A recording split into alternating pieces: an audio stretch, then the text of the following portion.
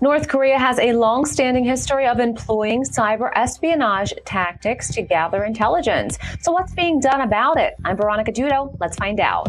This is In America Today from the Ticker News Studios in New York City. Coming up, President Joe Biden said he may have skipped a 2024 re-election bid if he were not facing Donald Trump. Plus, a former El Chapo associate shares insider tips with U.S. law enforcement. But first, according to a United Nations report, virtual asset theft by state-sponsored North Korean actors took in a record high revenue in 2022, estimated to have reached more than $1 billion worth of cryptocurrency. The U.S. Treasury Department has announced new DPRK sanctions that are also being imposed by Australia, Japan, the Republic of Korea, and the United States.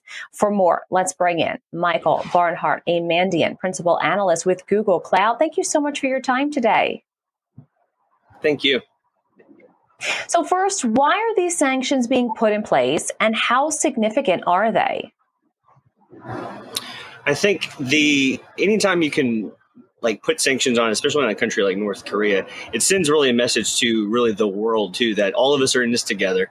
We are taking the threat seriously, both with the governments and private sector. We're all trying to get to the adversary and actually thwart and try to actually make a difference. And I think a lot of people really globally, we're not really trying to touch North Korea because it's more of a difficult problem, but that's usually where we like to hit things head on.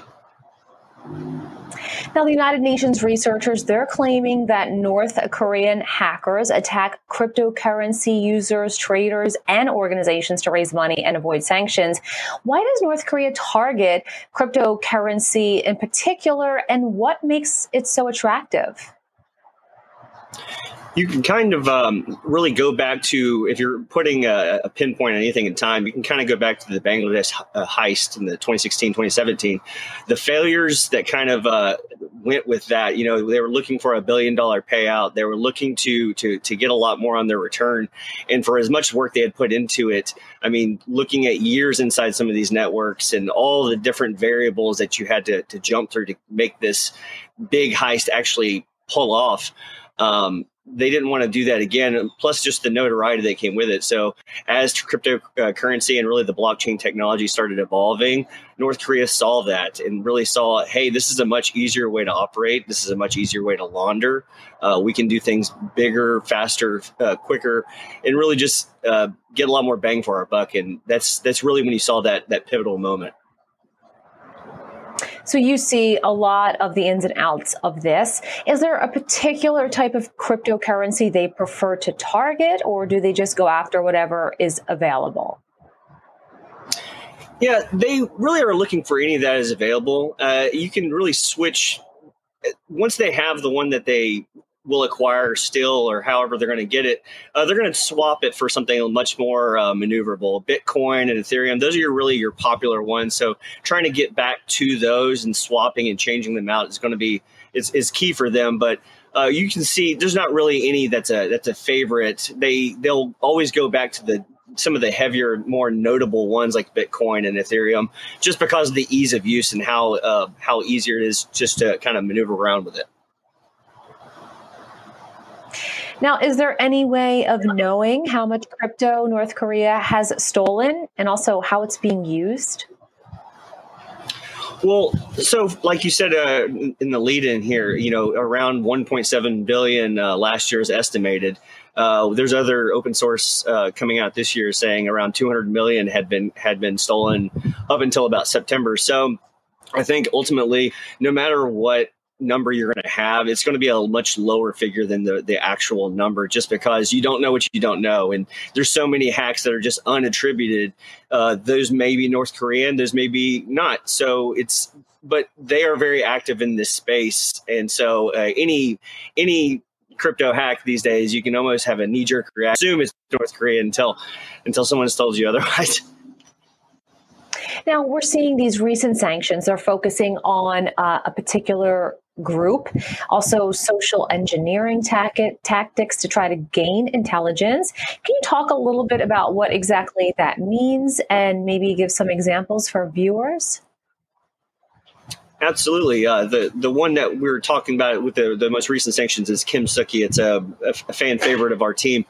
The social engineering aspects, I think that one of the best analogies you can probably put for it, especially with the Kim Sookie, or as we call him at Mandiant, APT 43, is instead of creating this cyber weapon or trying to break into a bank or, do this piece of malware that'll steal all the money, APT 43 will use social engineering tactics and techniques to try to, in many ways, convince the victim to just give over everything. So in the analogy, instead of robbing the bank or breaking in, they just want to pretend to be one of the actual employees or one of the customers and just simply go in and ask for the money so convincingly that you'll give it to them. And that's really where they make the most with the social engineering attempts. And we see it happen all the time.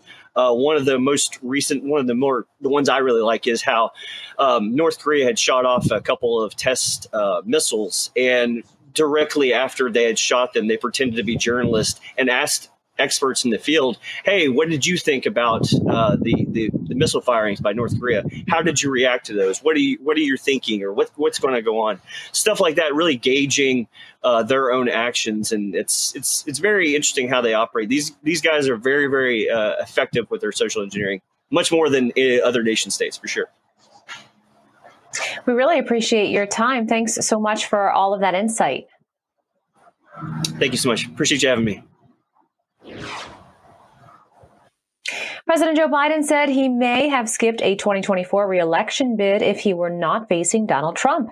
He later told reporters at the White House that he would not drop out of the race. President Joe Biden said Tuesday that he might not have run for re-election if Donald Trump had not entered the race. At a fundraising campaign stop outside Boston, Biden said, quote, "If Trump wasn't running, I'm not sure I'd be running," adding, quote, "We cannot let him win." Reporters later asked Biden whether he would be running if Trump were not. I expect so, but look, he is running, and I have to run. Biden's comments come as even staunch Democratic voters have expressed concern in recent polls about the president's age. At 81 years old, Biden is the oldest president in U.S. history. Trump responded to Biden's remarks at a Fox News town hall held the same day, saying, quote, "Somebody gave him a talking point they thought would sound good." Trump and Biden last faced off for the Oval Office in 2020, after Trump served one term as president from 2017 to 2021. Biden's aides increasingly regard Trump's frontrunner status for the Republican presidential nomination as insurmountable, according to two of those Democrats who declined to be named. Recent polling has shown Trump leading Biden in hypothetical matchups in key swing states and on the national level. A former El Chapo associate is turning over a new leaf and sharing insider tips with U.S. law enforcement. The former insider once ran a multi-billion-dollar narcotics distribution network in the Chicago area with his brother. I come from a family of drug traffickers. This is Margarito Flores. He used to work with one of the world's most notorious drug kingpins, Joaquin El Chapo Guzman. Reuters has agreed not to show Flores' face out of a concern for his safety. By the time I was 17, I guess I graduated by then, right? I had a degree in drug trafficking. Flores went from counting packages of drugs as a child to running a multi-billion-dollar network with his twin brother in the Chicago area in the early 2000s, to eventual informant who turned on El Chapo. Now he's pulling back the curtain on his former trade secrets for law enforcement. We're going to be going around the country and hopefully around the world and being able to share some of these tactics. That's where you see money and drugs. Flores works with an Illinois-based firm called Dynamic Police Training. At this session near Chicago, over 100 law enforcement personnel are learning about the flow of bulk U.S. currency that finances trafficking. So I'm talking about bulk U.S. currency that needs to be moved in semi-trucks. That is what fuels drug cartels. Between 2005 and 2008, the Flores brothers' distribution cell earned nearly $2 billion, receiving more than 3,300 pounds of cocaine a month from the Beltran Leyva and El Chapo's Sinaloa cartels. That's according to federal court documents and the U.S. Department of Justice. Arrested in 2008, the brothers were sentenced to 14 years in prison. For their cooperation, they served 5. Prosecutors credit them with providing unparalleled assistance for the government's case against El Chapo. As informants, the Flores brothers pressed record on an audio tape device and called him to discuss a heroin shipment. The phone call, for sure, we knew that it was gonna, change our lives, because the government had let us know that there has never been a legally recorded or intercepted call with Chapo Guzman talking about a drug transaction in the United States. What do they want to do? The brothers were released in 2020. Get rid of it. Flores' law enforcement trainees told Reuters his insight helps them figure out the best way to dismantle narcotics networks. I don't know if there's anyone out there that could, sit here today and, understand the American drug trade, the Mexican drug trade, as I have. I live both sides of it from every aspect.